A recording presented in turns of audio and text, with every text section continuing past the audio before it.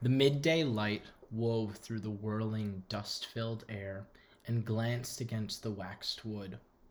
The man ran his hands over the uneven counter, a scarred battlefield, its foxholes carved by an artillery of restless glasses, and its surface washed by stank overpours.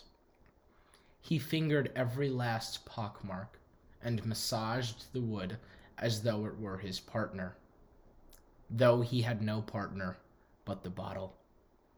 His eyes fell upon a denim-coated, scruffy type suckling from his beer bottle as he would a teat. Though blue collar, that color indicated neither his political leanings nor his attitude towards everyday life. At least, probably not right now. Such was the mental lacquer of alcohol. It pulled down shades to counteract reality's bright lights, darkening the willful imperfections held in each one's own heart. With that, he silently lauded himself. What a description!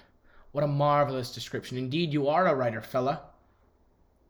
He then downed the sticky, frothy, non-refreshing drink they called beer in front of him. Indeed, he hoped that the sloshing liquid would ignite a chaotic maelstrom within him, a frenetic creativity that would help him unlock that universally accessible language he could set down on paper, a language that would evoke tears, laughs, smiles, and hate. But first, a second drink.